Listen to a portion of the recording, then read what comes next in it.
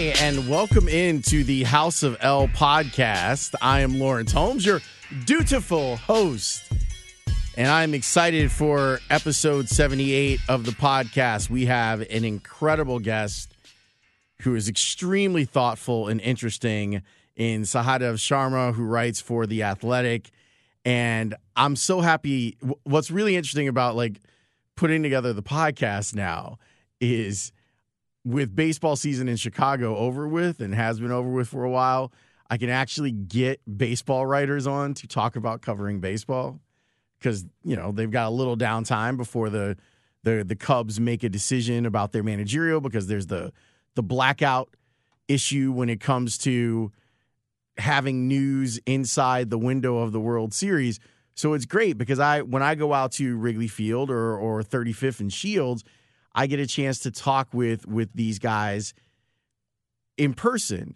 And I'm like, man, they'd be such I love to talk about whatever with this guy or this woman who covers baseball. But I never really get the chance because they're working, because it's a grueling grind. It's a great job, but it's still a job. Everything is relative, and it is difficult to cover baseball because you are working all the time. So this is kind of the down window, which gives me a chance to talk with interesting people who cover the game, like Sahadev. I love his work, and I'm so happy that he had time to get, because he's always doing something. There's always another angle that he's looking at when trying to dissect what's going on in the world of Cubs baseball. He's got a really interesting story, and I wanted to talk to him about his story, and I wanted to talk to him about the way that I believe that he's changed how baseball is covered. It's not him alone. I'm not saying that he revolutionized it, but I do think to a certain extent in Chicago that Sahadev is part of a new wave of baseball reporter that takes you inside the game in a way that's different from what we've seen in the past. So we talked about that. We talked about him being a bit of a unicorn because you don't ordinarily see people who look like Sahadev covering baseball. And we talked about that. And we talked about the game itself, how it's changed, and how to marry the objective and subjective. So this is a fun and dense conversation with one of, I think, the most interesting sports writers in Chicago. So I hope you enjoy episode 78, Sahadev Sharma. I think that I was thinking about this while I was on vacation. I think that the way that you cover baseball is different from what I grew up being used to as a baseball reporter. And I think that your adaptation to the way that the game is going is really cool. So I'm wondering, when you first started to venture out to do this professionally, was that always the goal, or have you adapted as the game's adapted? I wouldn't say it was a clear goal. I would say I wanted to try and do something differently. I didn't want to change the way, beat writing was done or anything like that. But I also had the luxury of, when I first came to a ballpark, it was the ESPN locals, which don't really exist anymore. Only in name, I guess you could say they exist. But I'd fill in for, back then it was Bruce Levine and Doug Padilla on Cubs and White Sox. And, I could do the day-to-day stuff, but I wanted to do deeper dives. I wanted to do the stuff that I read on at the time at Baseball Prospectus or Fangraphs, but try and bring it locally. And, yeah, I remember writing something on, Brett Lillibridge, and who was the third baseman that would always have big Septembers. Brent Morrell? Yes, yeah. Brent Morrell, yeah. I remember writing something big on him in September.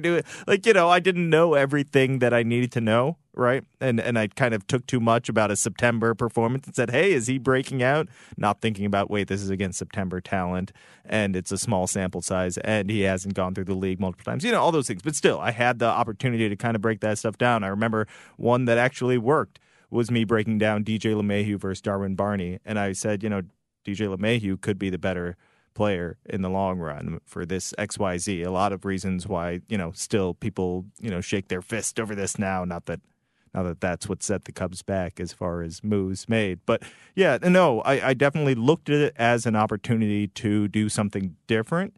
And I always thought, to break into this business the way I am set up, how difficult it is, I have to do something different. I can't just do what everyone else is doing. And I felt comfortable diving into these things. I knew most beat writers weren't comfortable with the advanced stats, and I had always been comfortable with that. It just made sense to me.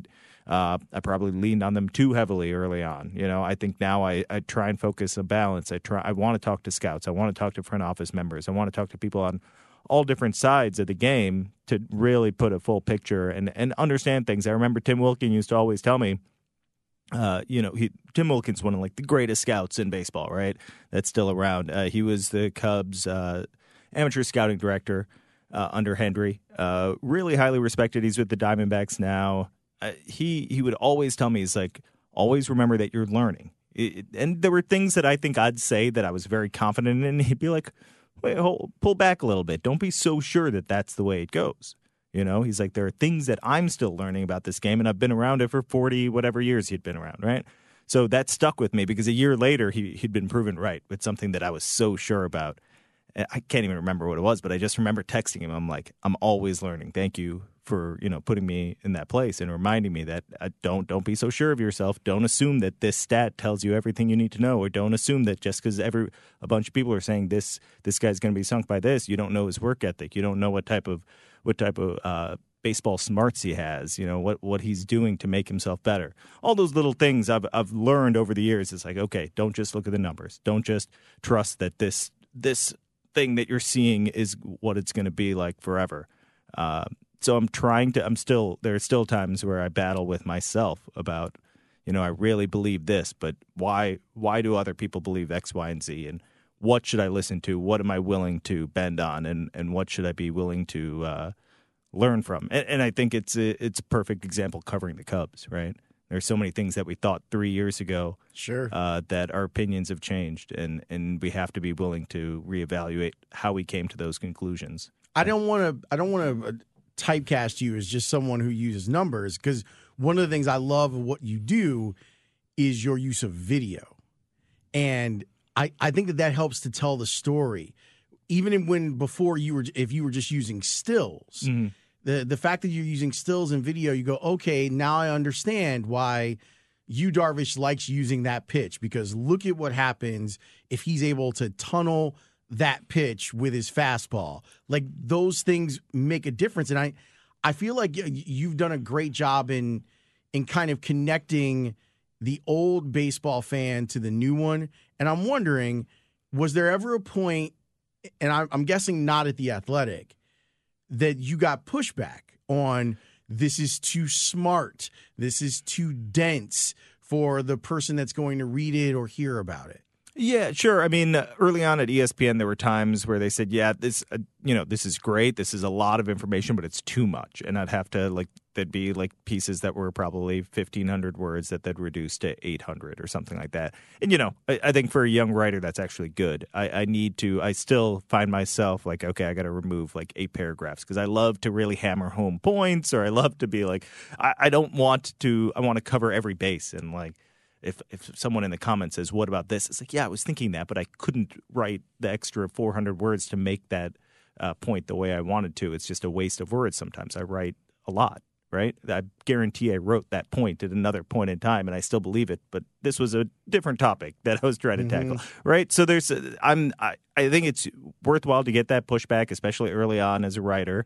I remember being frustrated by it at times, but really it wasn't that much. It wasn't don't do this. It was more hey, this piece that we want done at this time needs to be kind of pushed in this direction. Focus it more on this. That what you're doing is fine. It was never, don't do that. That's not going to work, or that's not what we do here. Sometimes I got that feeling, and I kind of, that's probably why, I was never hired full-time at ESPN. I was behind the scenes on the radio side, and then when .com started, or the locals started, I started to write there, and I was always passed over for full-time jobs. And I understand, that was, you'd be taking a risk on me at the time, and B, what I was doing was pretty different from a normal beat day to day. I didn't have radio experience at the time. I didn't have TV experience. They needed all that stuff. So I get that, but I also think what part of it was like, ooh, this is a little bit out there. This isn't just the day to day, can he handle the grind of the beat, which I've done both and I think is really important to do. I don't want part of what I love about The Athletic is that we give everyone freedom. You don't have to write every day. You don't have to do the day-to-day grind of every transaction. Here's the box score. Yeah. But I think that's good for some young writers. I think the pressure of coming up with an idea every day, I think the pressure of I have to go talk to someone, just go talk to them. You may not have to write something that day either. Just go talk to 3 different people that day. There are times where I feel like I got nothing done, and then I look back and I'm like, I had like 3 conversations. None of it was on the record, or none of it is going to be a story. But I built a little ground with that guy, and we cracked some jokes, and hey, maybe we're building a relationship, and down the line, and you have that stuff in the back of your head for while you're watching the game too. Yeah, they'll say something offhand that will make you think. It's like, or they'll start confiding in you about stuff that you're never going to write. But in the back of your head, and it will color the way you write things in the future, right? So I think there is something to be said about the old school way of doing things, especially writing daily. I think there's a thing that happens in the playoffs that if you haven't had the pressure of writing every day, if you haven't had that on you, and then the playoffs come, and you're covering a playoff team, and now you do have to write every day. You can't not write if you're on the beat, right? And it's the playoffs. It's really important. You have to come up with something and sometimes multiple ideas. Sure. Right? So every day you have to do that, and you have a deadline, and now timeliness matters, right? So all that stuff, suddenly the pressure's on, and then you've never done that before. That's hard. 2016 was exhausting. It was a month straight of it. It was exhausting, but I was able to do it because of 6-7 years before that, freelancing and first-time full-time jobs. I was there every summer. I was there all the time, doing it for AP, doing it for ESPN, doing it for Comcast at the time. I was freelancing and doing all that stuff. And did I feel pressure? No, but I had to get my work done. I had to do it. There was no choice. You had to get that work done. And feeling that, and like making sure that you're able to get in that rhythm and say like, okay, I got to come up with 3 ideas, more than 3 ideas, and hopefully one of them I'm able to execute, right? I think that matters in building yourself into being a really good writer when it's not every time are you going to have a week and a half to prepare this. I can go do 6 interviews, go back to someone and talk to them. I love doing those pieces. Those pieces are really fun, but I think you need a balance. What's a typical day for you like during the season? Obviously different home and road. I have 2 kids and a wife, and my wife works, and they're very important. So I have to put them first on days at home. But, just work-wise, it's mostly get to the ballpark 4.5 hours before the first pitch. Clubhouse opens about 3.5 hours early, or 3.5 hours before first pitch.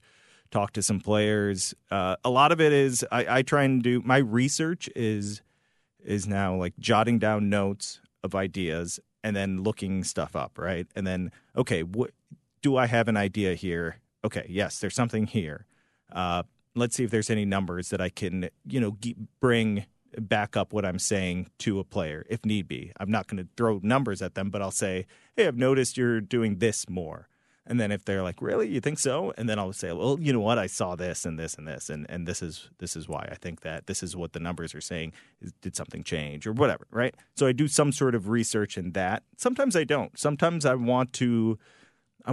Now I'm comfortable enough that I can, and I've built up a rapport with the players enough that you might eyeball it at something. And say, hey, am I seeing this right? Or what's going on when you do this? And then they'll lead me, and then if I want to look up numbers, I can. If it's just going to be a conversation about mechanics, and that's where video can come in, or hey, this guy really helped me with this. Okay, now I have a coach I can go talk to, or a front office exec I can go talk to. So sometimes it doesn't always have to be research, but I think it's important to use that time that I have in the clubhouse to talk to a couple people. Come in with some ideas and see where the conversations take me. Don't be strict about those ideas. Be willing to adjust on the fly. I think a lot of that has to do with I I'm constantly talking about baseball, thinking about baseball, right? So I'm able to do that because I mean my phone's going to buzz a bunch of times while we're here. I know, because I'm constantly talking about baseball, and it's not always with some scout or front office exec that our listeners have heard of, right? It's going to be some random scout or some buddy that I've been friends with for years that is now in a front office, or I'm on multiple text chains with like other writers, and then there's a scout mixed in there, and it's like 2 writers, 2 scouts, and just some random dude who we're all friends with, right? So it's constantly talking about that, and half the time it's not about baseball, but the other half it's like we're bouncing ideas off each other, or we're just talking, and that helps spark another idea for one of us, right? So there's a lot of talking about baseball that I'm doing that helps just make it easy to talk to a player or to talk to an exec or to talk to a scout. So when I'm in that clubhouse, when I'm talking to, Chris Bryant, I've been doing this for so long that it's natural to talk to him. I just constantly am thinking about it and talking about these things. And when I bring it up to him, it's not like, oh, how am I going to get him to open up to me freely? I'm just doing it all the time. I love it, right? So, and like I said, I'm really good at, I shouldn't say I'm really good. I've gotten really good at splitting that up. Since my family is important, they don't want to hear about Chris Bryant's mechanics at the plate or Yu Darvish throwing more splitters or something like that. They have no interest in that. My son is getting into it, but not, I can't dive deep into it with the 8-year-old. You're not going to talk Woba with him. Yeah, he's not there yet. He's more like, he just wants to watch the game and say, oh, wow, cool home runs stuff like that, right? He's more about like rooting for the Cubs and rooting against the Cardinals in the playoffs, things like that. That's where his focus is. It's not on breaking down the game. Not yet. I'm pushing him in that direction. Is it cool though for him to know that you are talking to Chris Bryant and Theo Epstein and Joe Madden? Yeah, I mean, to a certain degree, it's gotten normal for him because he's 8, and as long as he can remember, I've been doing it. So he doesn't think it's that, like, he doesn't think it's crazy. Like, remember the first couple times I was on TV, my wife would think it was a big deal. They'd try and watch, stuff like that. No, I don't even mention it to them anymore. It's just part of the job. So, yeah, he definitely thinks it's cool at certain times, but he doesn't. It's not like a fan. Like, fans are more think it's crazier, right? Or his friends' parents think it's cooler than he does. It's just Dad. And Dad talks about baseball with This is what Dad does. Yeah. And he loves it. He loves baseball. He's very excited that I get to go to a bunch of games, but he doesn't think of it as anything abnormal, I guess. So, it's just the normal day-to-day life. Was it always going to be sports, or was there other stuff that you wanted to do? Maybe in the back of my head it was always sports, but I never knew that until I was 24. 25. Did I ever actually put any effort into pursuing this? Maybe I was a little bit younger. I was pre-med starting college. I had always wanted to be a doctor in my mind. And my dad is a great person, worked his butt off to become what he is. He's a retired psychiatrist, great at it, came to this country in his, 1973. He came to this country with a medical degree. Where did he come from? He came from India. He tells a story. I remember it as he had $8 in his pocket. Now when he tells it, it's no money in his pocket. So I wonder how much it actually was. Maybe it was $25 in his pocket. Anyways, he had enough to get to his cousin's house in New York. Stayed there, kind of found a place in Boston, got a residency type thing. I don't know the exactly all the details. I've written about it, so I have it written down and it's there. But he worked his butt off to get to where he wanted to be, and he didn't want me to struggle like he did as a child. His father left when he was young.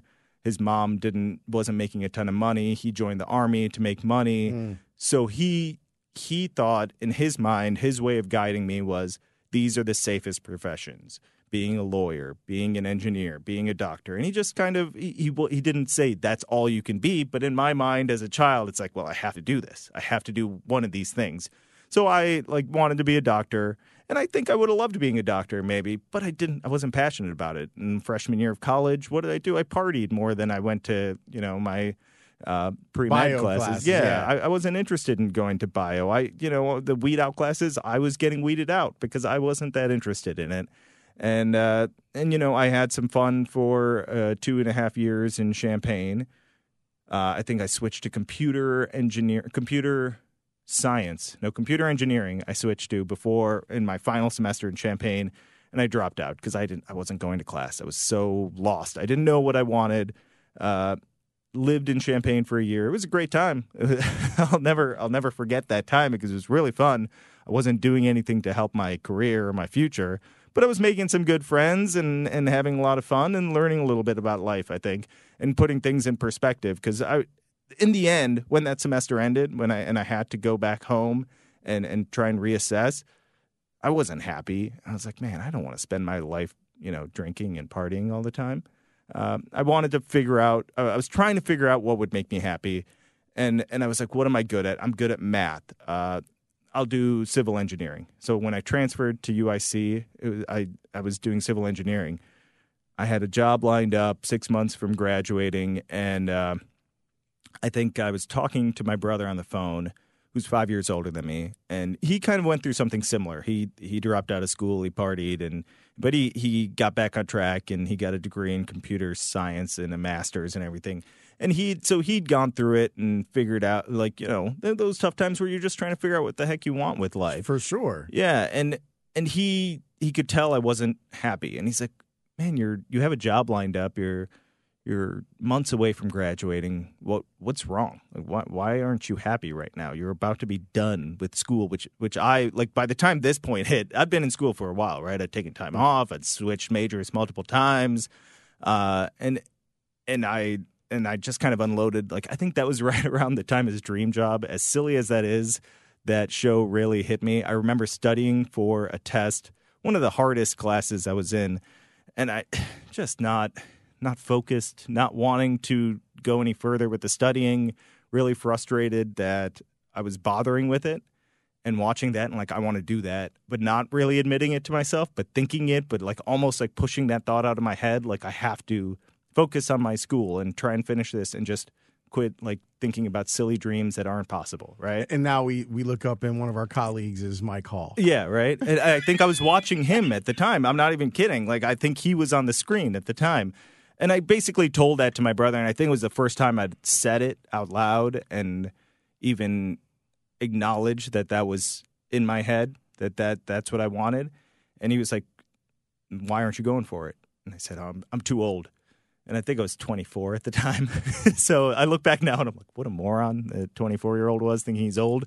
And he's like, you're not too old. Stop being silly. He's like, if this is what you want, if you're going to be unhappy in 6 months when you graduate and you have this job lined up and it's going to make you miserable, he's like, it's not going to work. It's not going to last. He's like, just see what happens. Try and go for it. And I did. And my dad wasn't thrilled, but he kind of understood where I was going. They were just, both my parents were worried more than anything. Like, if this doesn't work out, what are you going to do? And I had the degree as a backup, but in my mind, it wasn't an option at that point. Once I started, because you weren't passionate about it. Yeah, I'd gotten to the point once I finally decided that, okay, I'm going to go for this. There was something in me that said I can't fail, because if I do, I'm not going to like my life. I'm not going to be happy. And, I think that a lot of people can try and say that. I was lucky because I think I'm pretty good at this job. I'm passionate about it, but I'm good, and I'm willing to learn. I'm willing to listen. I was willing to take in a bunch of different information, and I'm able to process it. And I was also lucky. Like, there's a lot of, like, I put in a year of unpaid internship. Why was I able to do that? Because I have a father who's a doctor who, if times got really bad, probably would have bailed me out. I had a girlfriend who's now my wife that was working her butt off as a nurse and supported my dream and was willing to pay bills while I was bringing in nothing almost, Like, I had my engineering job part-time still. My boss there was awesome. He's like, oh, you want to pursue your dream? He's like, we can use your help with these things around the office if you need money to make ends meet. Great. It was very easy stuff, not big projects, just simple things around the office that like CAD work that I could do and help out the team. Okay. And not a lot of time spent thinking about those things. Just go in the office, do it, leave, right? 4 hours a day, whatever, 6 hours. If I could be there for 8 hours, sure. There were times I'd be there from like 7 to 5, drive to ESPN I get there in like an hour and produce a J Hood night show or something like that, right? So it was, those days sucked. Those days I had no money, and people helped me out, but it's not, like I said, I was lucky enough to do that. Some people were there to support me. I don't think I could have done that alone. And of course, like all the other things I said, I worked hard. I was good at what I do. People noticed it, right? Bruce Levine noticed that I was good at what I do and brought me to the ballpark. People like Kevin Goldstein or Mike Farron, they noticed my work. Jason Parks, like these are guys that are big names now in the business. Yeah. And they noticed my work and said, hey, this guy's pretty good. Maybe give him a job. Or it'd be like just reaching out and saying, hey, I noticed this piece. It was good. And those came at big moments. The keep going moments. It was weird when they'd come. They'd come at times where I was feeling down, like, I'm ready to give up on this. And then you have those moments where someone gives you just that little nudge. It's yeah. And, I don't know, maybe in my head they came in big moments, like as I remember it. But I remember it as like moments where I was down, where I was ready to just be like, why am I doing this? I'm not making any money. I'm really not making any headway here in the grand scheme of things. And you'd get just a message like, hey, I saw this piece. It was really good. I love this. I'm glad you were able to dig into this or whatever. Just little moments like that, just a message like a DM or an email. And all of a sudden it's like, okay, keep going. You can keep doing this. One more year type thing. And eventually it got to a point where it's actually not just making ends meet, but doing well. I talked to a couple of people and said, because I was excited about the fact that you were going to be on the podcast. And one of them was Layla Rahimi. And she said, and I wasn't going to bring it up until you brought it up. She said, you should talk with Sahadev about what she had talked about on her episode. Mm-hmm. Doctor, lawyer, engineer. And you ran it down, like being a first generation, having a father who's an immigrant. How do you think that shaped how you got involved in this? And how do you think it prepared you for the work that you were going to have to put in to get what you wanted? Yeah, no, okay. As far as getting what I wanted, my dad is a great example. Both my parents are great examples of work ethic. Okay, my mom should not be overlooked in this either. My mom, gave me my passion for reading and writing. My mom has a PhD in chemistry. She speaks 4 languages. When I was born, she stopped working at Abbott, and while she thought about getting back into the chemical and whatever engineering world or whatever you want to call it, she learned Spanish while I was a toddler and got fluent in Spanish and decided she wanted to help people in the inner city, people English as a second language type stuff, underprivileged people trying to make ends meet that need to learn English, or it evolved from teaching people English to just helping people in the inner city get better, whatever they need, better rates at work, better, what are the words I'm looking for? Better work environment. Why can't I pull the word? Your work environment, like, so conditions, the conditions you're working under. Yeah. So things like that. Just little things like that should help with, and it was a big program that she helped start, and she was great with that. And now she writes on her free time. She's had some work published. So a lot of the stuff that I had no clue. She's very politically active, and she like really inspired me in a lot of different ways. I'm a lot like my mother, which frustrates my dad because I'm super laid back like my mom, and my dad and my brother are super high strung and very like everything needs to be done in a timely manner. We need to do this, this, and this, and it's just like, let's just get it done and not have as hard of a schedule. That's how I look at it. I get it. Everyone's different, but but my dad also obviously worked his butt off. He joined the Army to make ends meet for his younger sister and his mother. He that paid for medical school for him. Like I said, he came here with very little, and he worked his way up to being a very highly thought of psychiatrist who had his own practice. And I saw that. Did I fully appreciate it as I was growing up? No, I needed something extra to push me to really make that drive show up, and this business was what made it happen. So yeah, the combination of watching them work hard definitely helped me achieve this goal. But I kind of alluded to before, it's not like my dad was pushing me in this direction, and I'll never hold anything against him in the sense that he was holding me back. It was all me. I needed to make those decisions. He was trying to guide me. He always has been. There's no one who's prouder of me than him. He's very happy that I've gotten to this point. He's the reason I fell in love with baseball. He played cricket in India with some pretty famous cricketers. I don't know all their names, but he played with some people that were pretty big names. He was the captain of his medical school cricket team. So he loved cricket, and he came to this country. And I've written about this.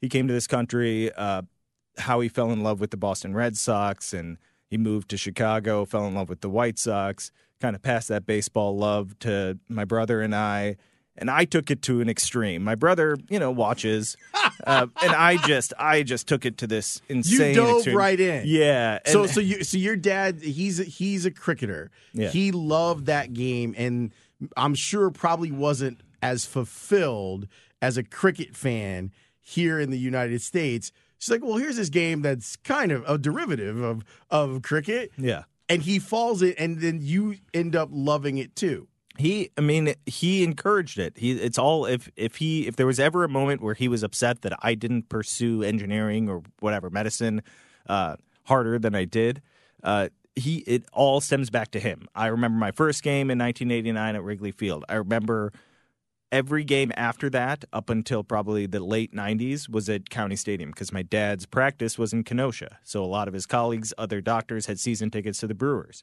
So we'd go to Brewers games. I watched Robin Yount and the AL, right? The AL. Yeah. I'm sorry. Yeah. So, and AL teams back then, my dad loved Wade Boggs, so we would make sure to catch the Red Sox. I saw Nolan Ryan's 300th win at County Stadium. So we spent a lot of time at County Stadium during the summer. I went to some Bears games. I went to very few Bulls games because tickets back then were impossible to get for the Bulls. Yes, they were. And, I went to maybe half a dozen, which was a lot. I was lucky to see Michael Jordan in his prime. Baseball was always what I wanted to go back to. It was fun. It was easy to, you could get autographs before the game. You can just hang out and chat. I don't know. I always loved it. It was just so easy for me to watch the games and fall in love with the sport. It's hard to explain exactly why, but I watch it now and I still have that same love. And I can get reminded of it sometimes. I need to remind myself of that love because, you get kind of jaded as a writer and covering it every day. And there's no doubt. But I think about that. I like empty stadiums. This is what I found out. And it's a privilege that we have for what it is that we do.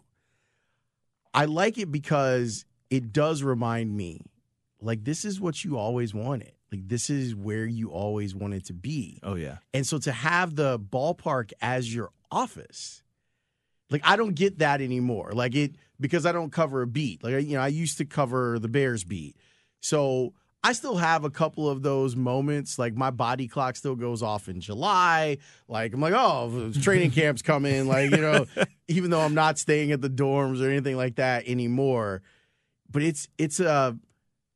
there's something about it. And the fact that we do get to be around it now as adults and get to sometimes, because every job is hard.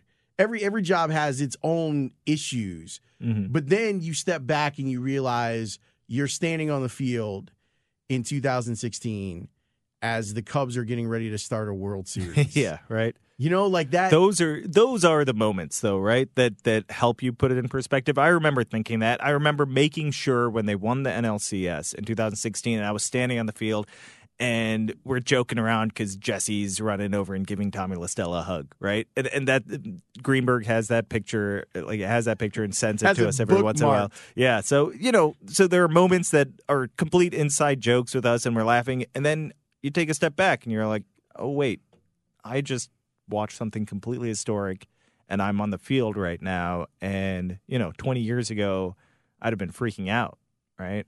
Or 10 years ago, 5 years ago, whatever it was, I'd have been freaking out that I'm actually experiencing this. Not only am I experiencing it, but I'm super focused, and I'm getting work done, and I'm going to go interview that guy, and do my job, and then I'll be here till 4 a.m. writing, and I can't imagine it being a different way, right? I don't want. This is something I say a lot when people ask me, are you a Cubs fan? Oh, so you must be a huge Cubs fan, right? When I tell them my job. And I'm like, no. Like, I was, sure. I loved the Cubs. That's dead. Yeah. For 162 games a year, I'd watch every single one. My emotions would go up and down with the way the team was playing. I was probably over the top with my reactions and my thoughts and the way I looked at the game and the players. And now I'm just, it's a lot easier for me to digest sports being on this side of it. I'm not a fan of a specific team, but I love baseball, and I love breaking it down. I love doing my job, but I do get a little bit, and maybe it's unfair because I'm on this side now, and I probably was similar to some of these fans, but I really don't like the vitriol that comes towards the players. Some when you fail at your job in baseball, sure, you deserve some, or any sport or any job, right? You deserve some criticism, right? And I get it. They're famous. But the day-to-day criticism that some of these guys face, just for failing in one moment, it bothers me. I don't understand how fans have this super intense focus on these guys and release all their anger. I do understand it, but I don't understand why they can't have a little more perspective at times, right? Like, just, it doesn't need to be so angry. And maybe it's almost like me reacting to how I was, because I was so involved in this. I'd let a Cubs loss, ruin my night. And I can't imagine me being happy if I would have kept allowing that, right? Sure, 2016 would have felt differently for me as a fan, but I don't want to, like, I loved what I got to experience in 2016, and maybe I didn't get the same joy as the fans did, but I think I'm happier that I don't feel that same down feeling and that anger that a lot of fans release their frustration of their team in some really angry ways. And I get it, but I also I don't think that's healthy for me or for anyone. There's a reason I avoid my mentions a lot when I tweet something that I know is going to get a lot of angry fan reaction, just because, yeah, that guy screwed up and here's the story on it or whatever, or here's what just happened, and ooh, man, Cubs fans are not going to be happy about that. There's some really weird reactions in my mind, the way people react to the game.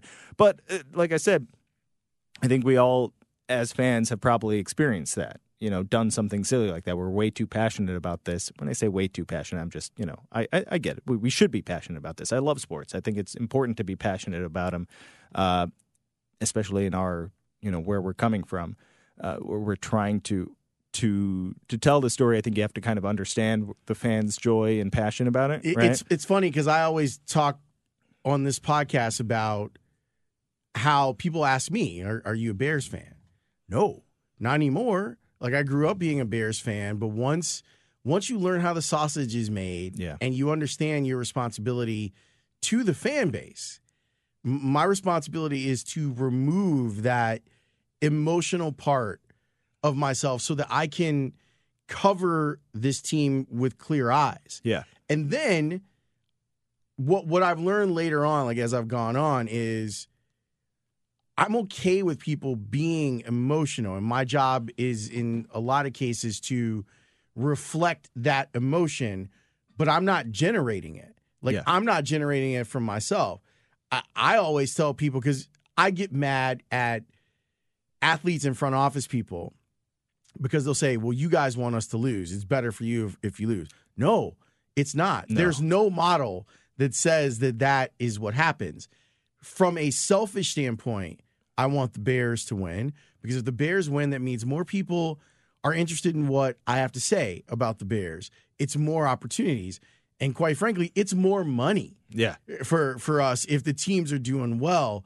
It's a hard thing for people to turn off and understand about what it is that we do, that we're not rooting for your team or rooting against your team.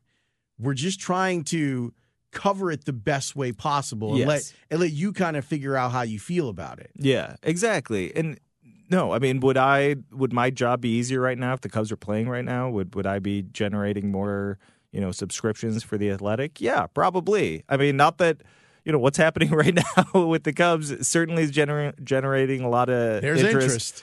But I mean, the Cubs in the playoffs is always a good thing for business, especially what I'm doing. With the Athletic, the Cubs are one of the top teams as far as generating subscriptions. And yeah, they need to do well, or they need to be interesting in some way. If they win 70-something games next year, that's by July-ish. If they need to sell or whatever by July, nobody's going to be reading what I write from August to September. They'll start reading again in November and during the off season, maybe. But you can't. I can't rely on. So there is a certain part of me that's like, okay, I need them to do this. I need them to be interesting in some way, right? But I'm not rooting. I'm not saying I really need them to win tonight. For me to go to bed happy. That changes, and I don't know. I'm still passionate about certain teams, and I don't want to lose that. I don't want to lose my fandom completely. Who are the teams you're passionate about? I'm still a Bears fan. I'm a Illini basketball fan. I love basketball, and I wish the Bulls could give me a reason to be a big fan. Yeah. And I know that the team looks maybe interesting as far as watchability goes this year. I don't know. I got sucked into the Derrick Rose years. I followed a lot of the post-Jordan years for no reason, and I don't know why I watched, but I was also single for a while some of those years, so I could get away with. I think that's part of it too. My wife likes sports, but she doesn't want to sit and unwind after a day at the hospital. Watching bad basketball or even good basketball. Right. Most of that now is like I'm trying to get my son into more sports. So what do they talk about at school? NBA a lot. You know what team they don't talk about at school? Bulls. The Bulls. They don't care about the Bulls. They talk about the Lakers and the Raptors and the Clippers and the Rockets. They don't wear Bulls jerseys at school. They don't that's what bugs me about the Bulls. And I it's hard for me to say no, be a Bulls fan. Watch the Bulls when I don't know that there's any reason why, any chance that it could pay off. What's the payoff here? At least with the Bears right now, last season was really fun, and it's not as much of an investment as far as time. 16 games a year, and then hopefully the playoffs, right? That's what you're investing. You can build your Sunday around hanging out with the kids and watching the Bears, grill some food, have some fun, make it an event, and it becomes like a family thing, right? So that's why I love watching the Bears. And my dad was a huge after baseball, it was football. My dad was insane on Sundays. He'd go crazy. He went crazy for the Bears. So that sticks with me. Bulls it was because of Jordan. It wasn't because I just watched basketball naturally. Michael was there, and how could you not fall in love with the Bulls and Michael Jordan? It was easy. That's what I grew up with. So that's why I think right now I want to fall in love with basketball again. The NBA is really fun, but I don't have it. I just don't have that desire to turn on a game every night, and hopefully the Bulls can change that and then get my son into things. But like I said, it's all built around him right now. But Bears and Illini basketball are my two things, and I'm a total positive train, total homer fan for Illini basketball, always hoping for the best and believing that it'll happen. I think all my Cubs optimism from my early 20s has been pushed towards Illini basketball, and I don't care what the results say. It's going to turn eventually. It doesn't seem like it, but I'm in the same boat with DePaul, man. Every year I just sit there and I go, come on, like really? You brought up your wife a couple of times in our conversation. What do you think she's taught you about perspective? Oh man, she's taught me. She's like my dad as far as she's like doggedly hardworking and has very high expectations for those that she believes in and loves, and she has high expectations for me. And she fell in love with me because I was pursuing this. Like our first long conversation, was me telling her, I finishing up my engineering degree, but I'm not going to go work. I'm pursuing my dream. And that was like, right before, I think a phone call right before our first real date.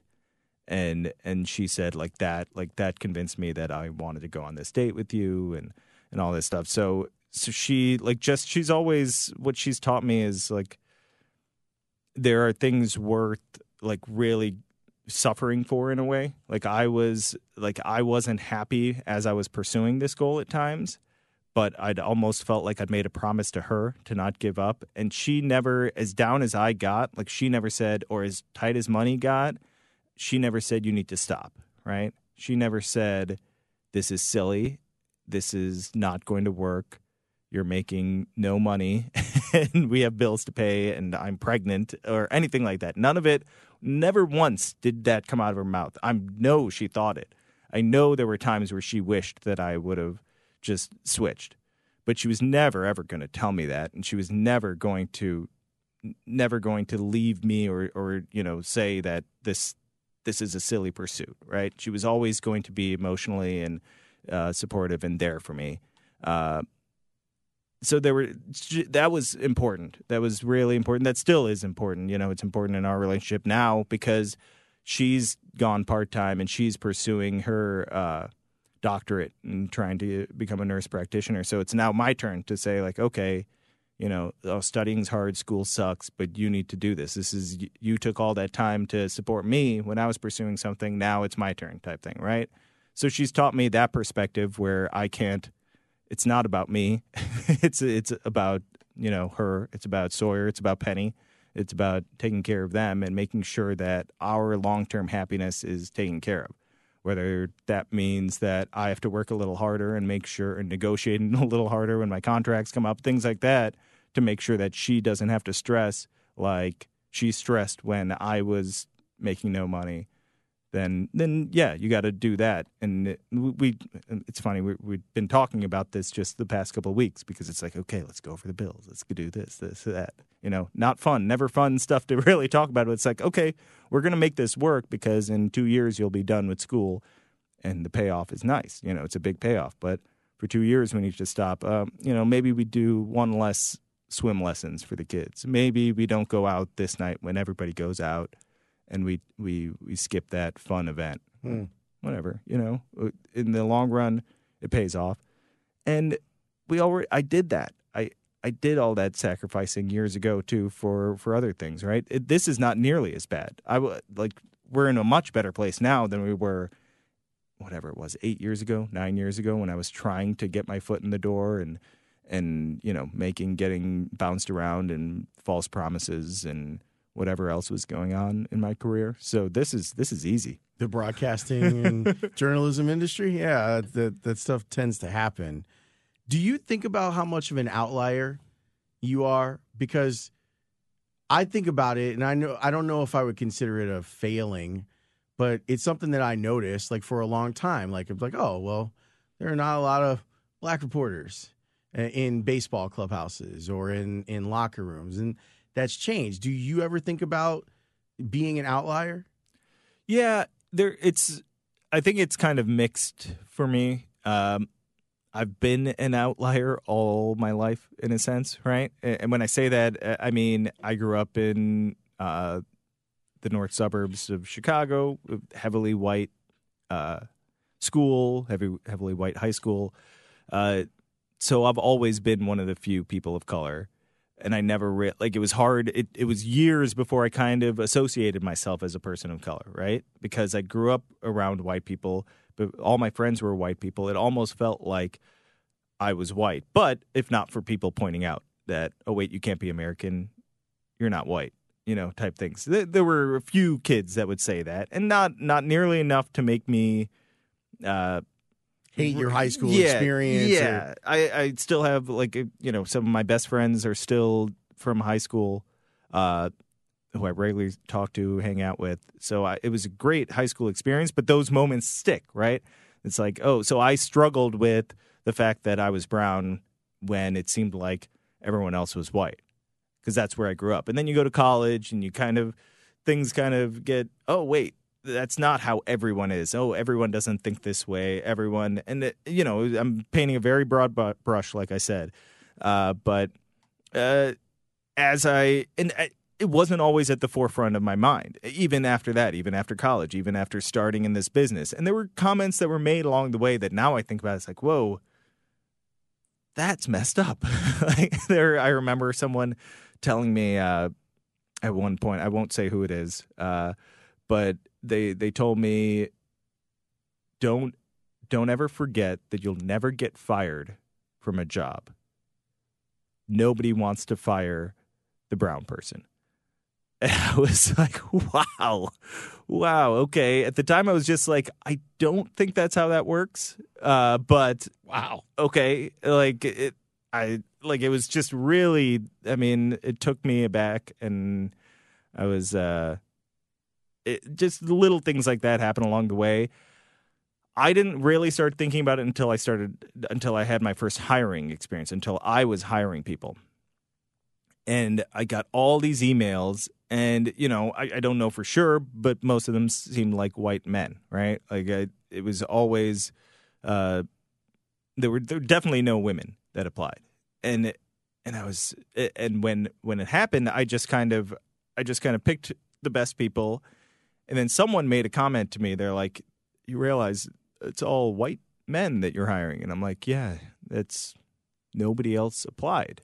And I was like, how do I fix this? And I talked to some people that I trusted that, like, how do I get, it's like, I don't want, how am I excluding these people? I don't want to say that they're not applying. What are we doing to exclude these people?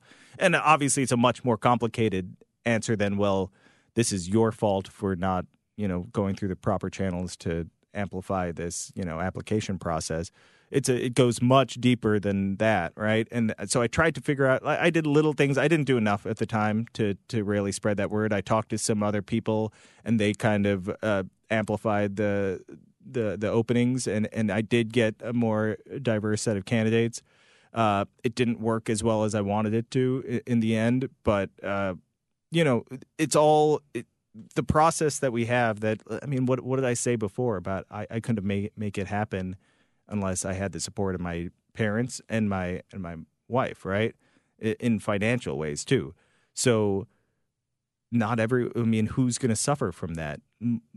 People that have suffered from that for centuries, right? So it's going to be people of color. It's going to be women. That's like it's hard to break into this business when there's not already an established base of people like you in this business to help you to show you the way to show to the bosses that, oh, these people are just as good at this job as everyone else. It's much deeper than I don't want to get too deep in the weeds here, but it's much deeper than just our business, right? Well, what you brought up with your mom, I think we all probably need reminders of it, but I think that sometimes the conversations about race are binary, white, black. Yeah. And there's nothing in between.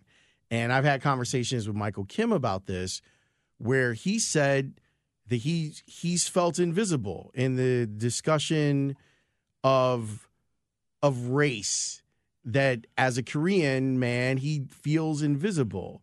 And I always am trying to educate myself on what other people are going through, because I'm sure that I see it through that lens, that the lens is black and white, figuratively and literally.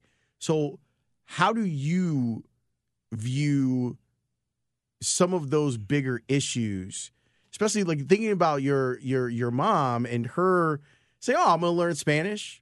Now I'm going to help people who don't speak English, who probably speak Spanish," and like that kind of connectivity amongst a larger community, I think is really endearing. Like that's fantastic.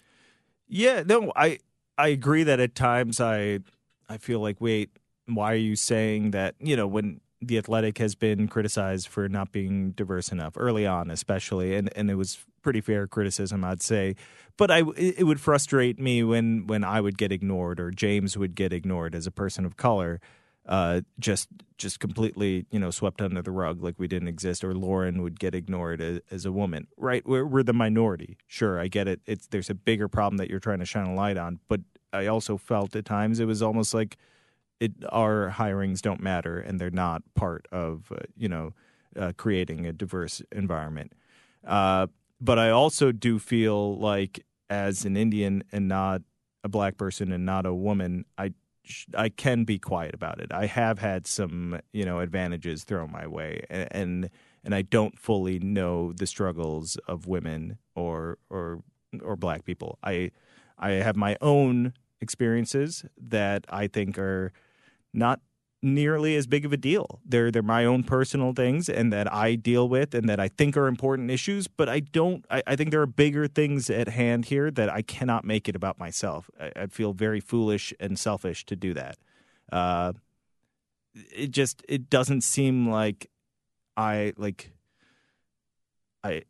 personally, I don't think I've been held back in any way. Right.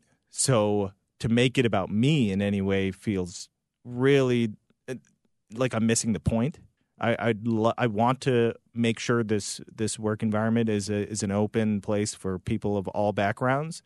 I don't think my experience is one that really shows that that's possible, though. Do you know what I mean? Really? Well, because I adapted to this world years ago. Like, my experience growing up was the world of, it was a heavily populated white world, affluent, and so I was adapted to that as a kid. So this I didn't have to adapt to this world that I'm coming into, right? I was already ready for it. I already knew how to, my background and my cultural upbringing was the same as everybody else, right? I'm not coming into a foreign environment, while others may be coming into an environment that they're not as comfortable as, and also that we're not, like, someone like me who grew up in that environment doesn't fully understand. Do you understand what I'm saying? Yeah, like it's not. But the only thing is that that's why I go back to you as an outlier. So do you ever feel that way? Like when you're inside a clubhouse or you're in a big press conference, does that ever cross your mind? Like there's a few people, there are a few Indians that are at the highest levels of what we do.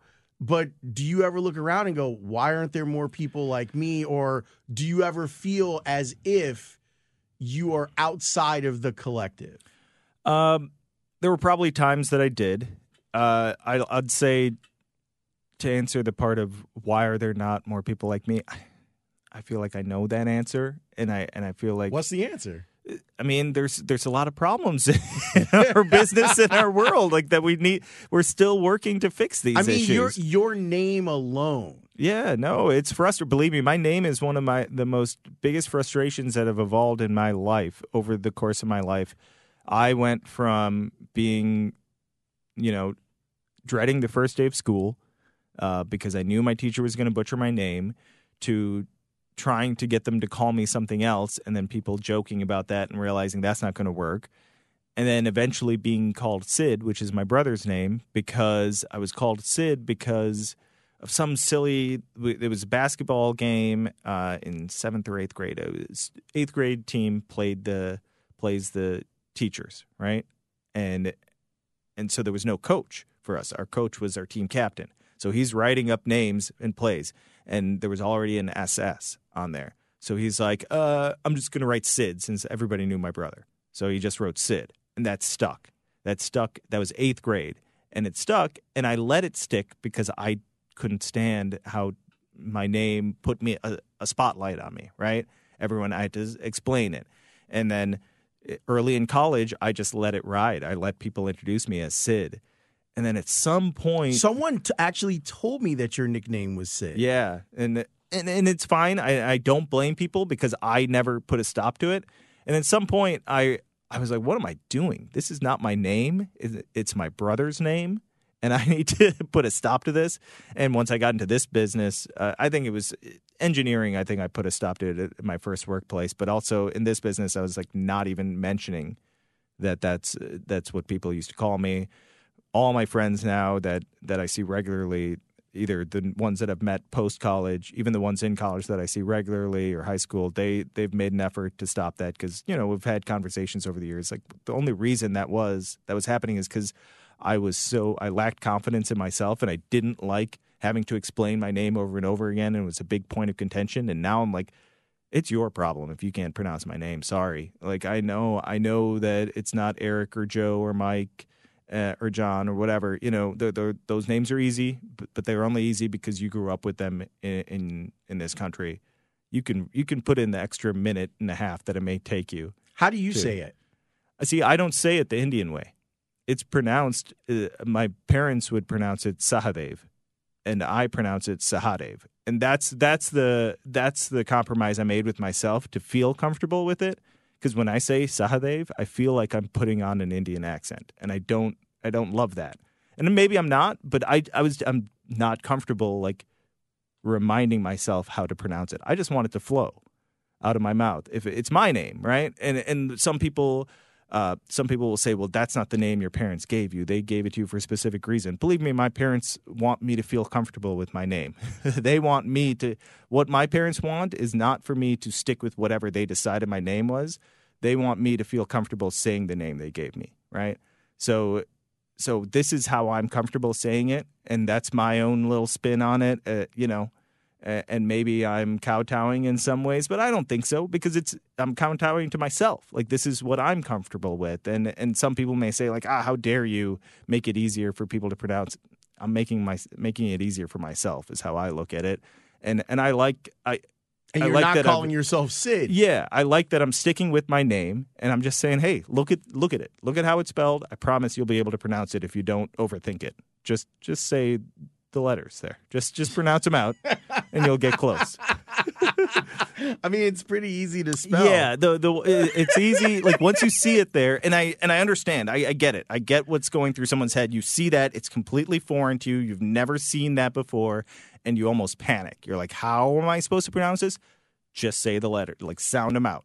Just like I'm teaching my daughter how to read. Just sound it out. I promise it'll work out in the end. It's gonna be fine. And that's really what, like, people still ask me, so what do people call you? Is there a nickname? And I'm like, listen, I'm not, there's no nickname, there's no shortening of it. I'm sorry. Like, I'm sure you can get it right. If you're going to, like, come up with a nickname for me, I'm not going to get mad. Just don't call me Sid, and don't, like, I'd prefer, like, Dave's fine. Like, Dave, people call me as a joke. Like, some of the other writers, we joke about it because I've told them about that before, but mostly I really don't think it's that hard is the bottom line. Like that's like I was so worried about other people and making life convenient for them. I stopped thinking about what made me comfortable and just like lost my name. And that like at some point around, late college, I was like, I can't believe I allowed this to happen. It like completely got out of control. And it happened when I was, a teen. I didn't know any better.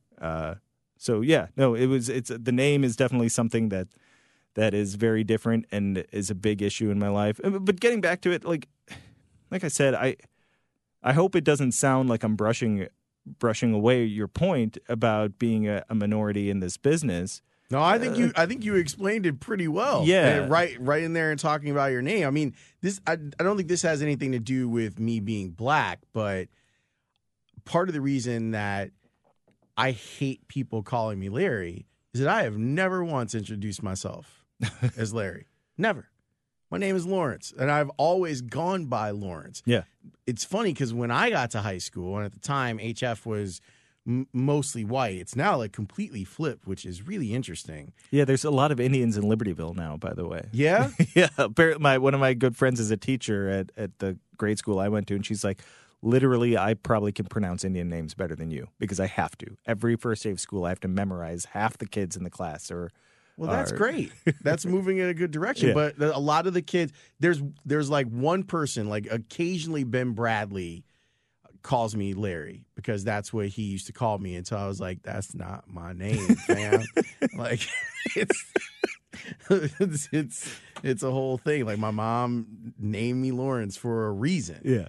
So I went through this, and people at the score used to get like, well, how dare you say that I can't call it? Well, it's not my name. So I'm not like, that's not really a hard request. I know. People think you're being super sensitive about it, or you're being too. It's like, get to know me. I'm pretty laid back. I promise. Yeah. I'm not gonna like get upset about things, and I really won't even get upset about you calling me another name. But in all reality, I'll feel like you're not really respecting me because I told you what my name is, and I told you there's no nickname. There's no other way. Yeah. To really address me. And I have a bunch of nicknames that I will answer to. Sure. But one of them's not Larry. Yeah, so I'm not sure what you're trying to do.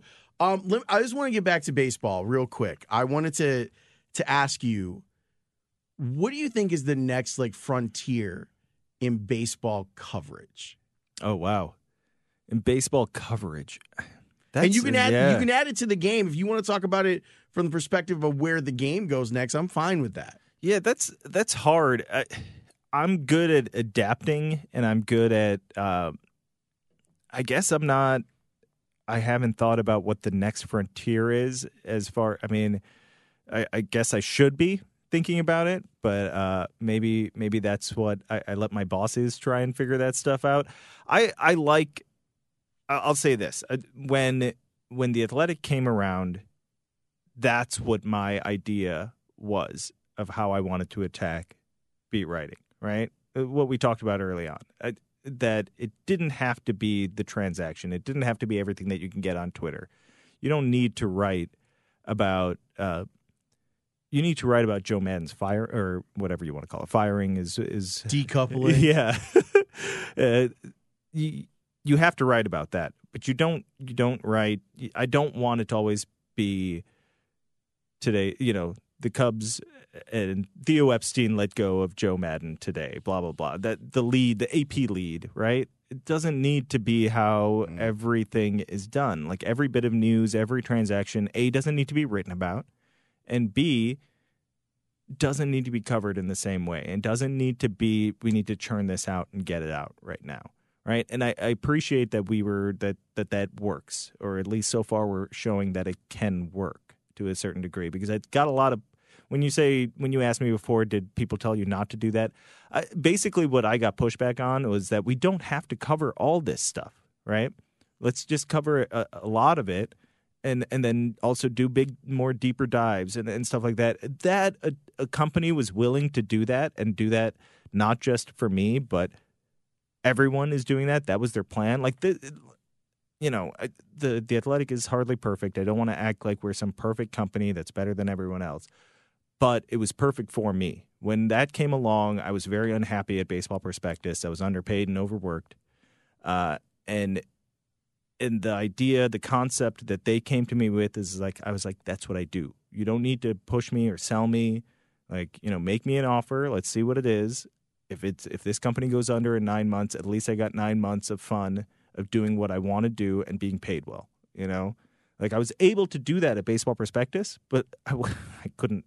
Like I was editor in chief of BP Wrigleyville.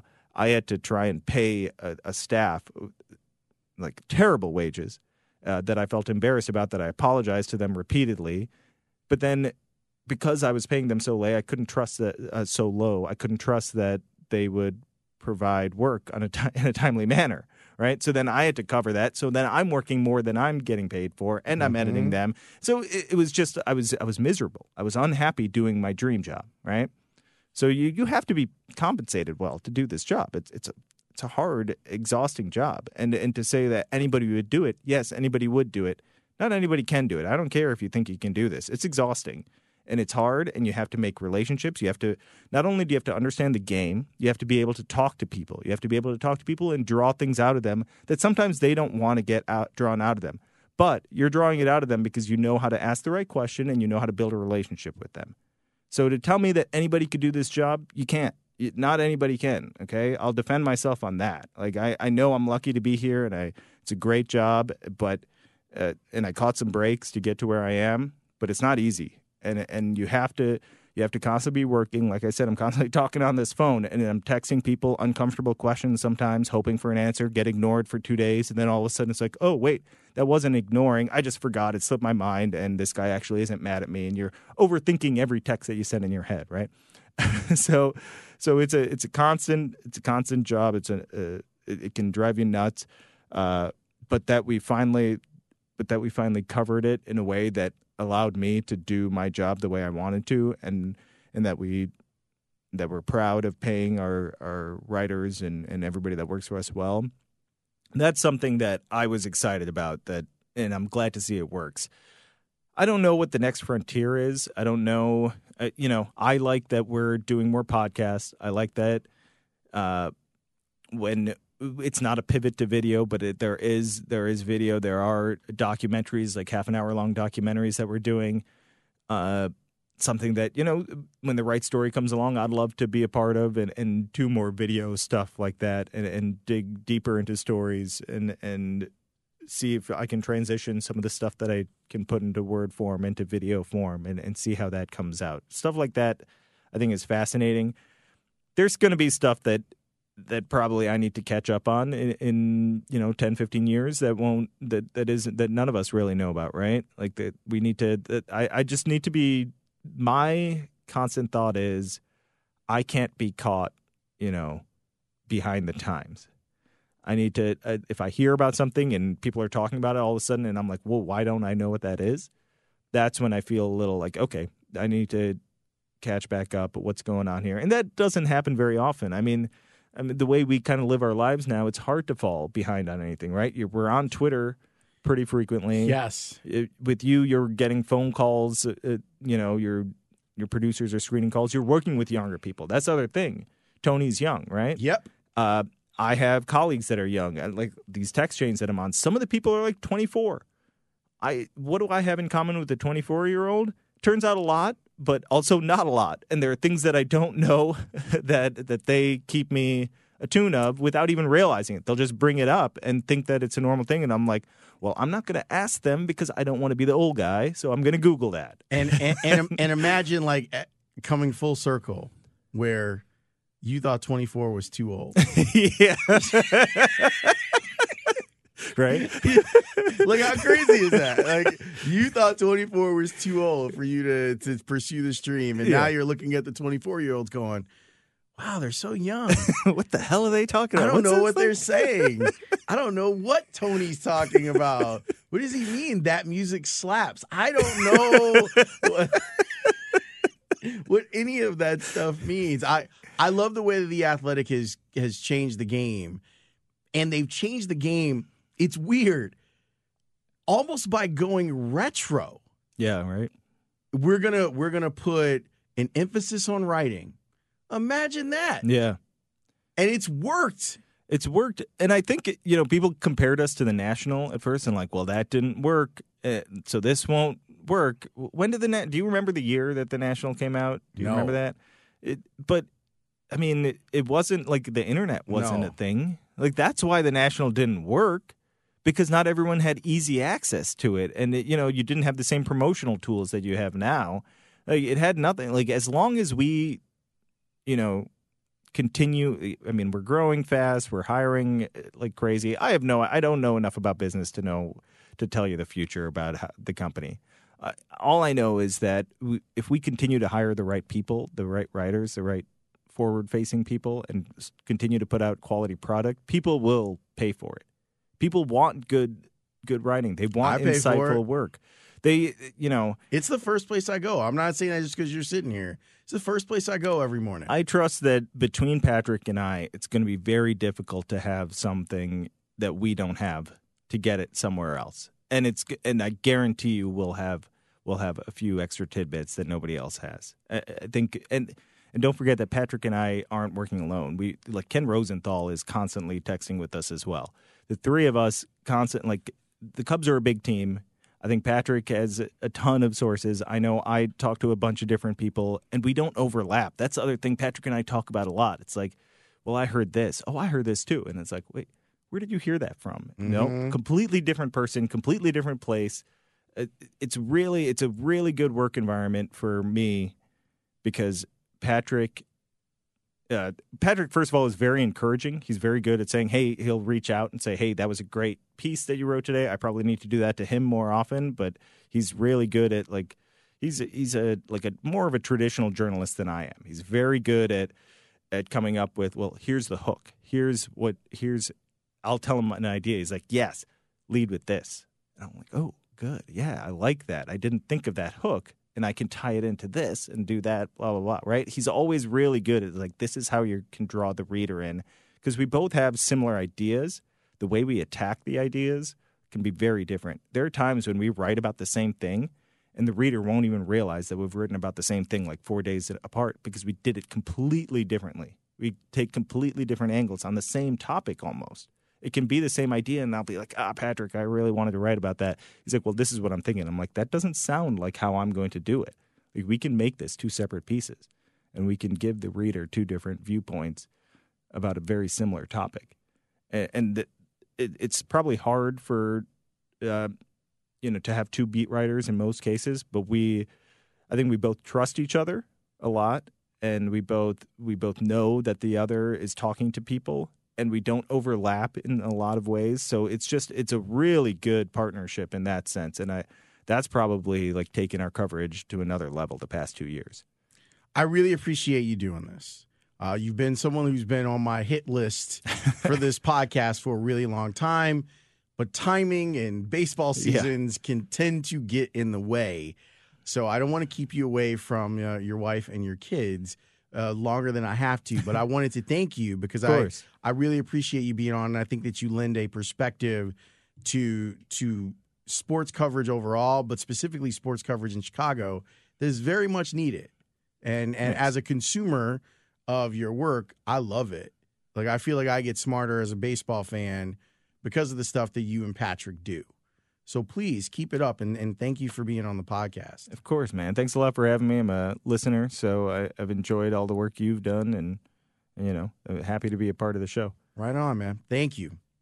All right, so there's a lot there with Sahadev, and I'm so glad that he was able to make this happen because I really enjoy his work, and I'm so glad that he had time to be on the podcast. And he's one of those people that I kind of want to bring back. I wish we would have had more time. But look, he got kids, man.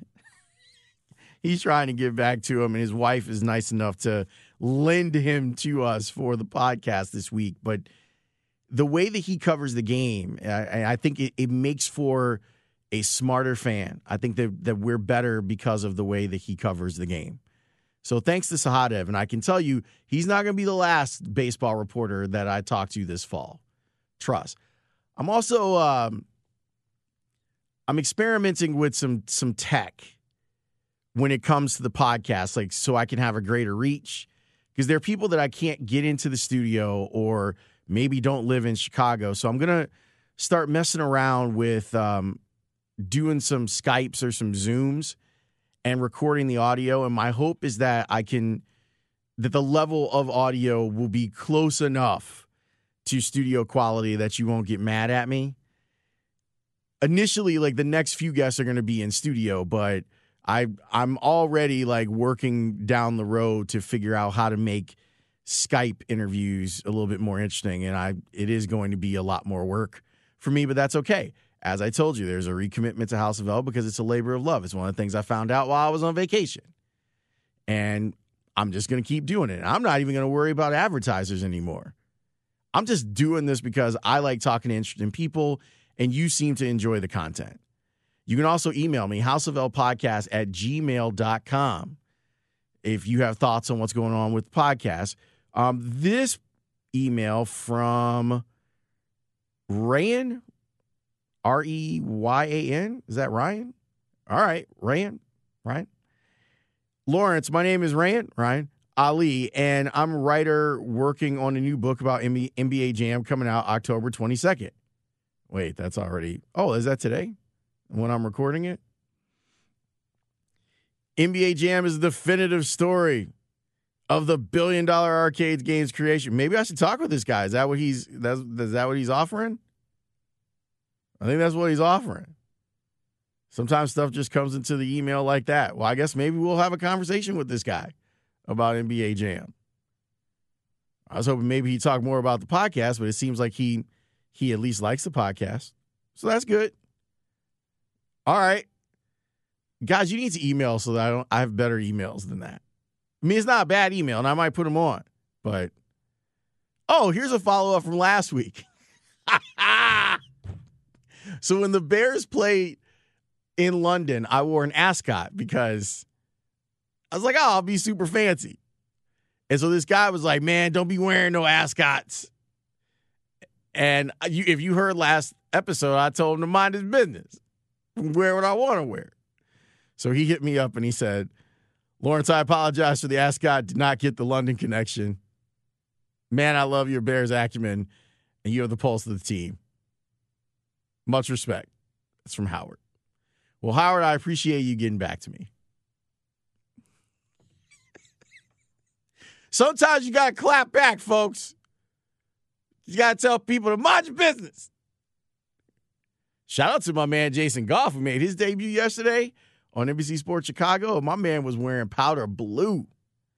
And then his sister, Shayna, posted a picture of him as a kid wearing a similar suit. He gets away. I can't. I think it would look weird, especially on me because I'm lighter skinned. I don't know if I can get away with like the pastels. But Jay's got the darker skin. He can get away with that. It's different. But he looked good. He's also the only guy rocking a boutonniere. I like to rock an ascot occasionally. So Howard, mind your business. Thank you for listening to the podcast today. This ridiculous podcast that we do.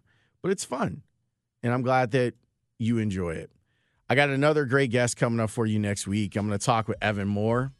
And I'm going to try to get back on a weekly schedule with really good guests. I implore you to go back and listen to the last few episodes of House of L. The Gary Goldman episode, the Shakia Taylor episode. Man, she is rocking it. More great guests to come. Thanks for being patient and sticking with the pod. I'm Lawrence. I'll talk to you next time. Peace.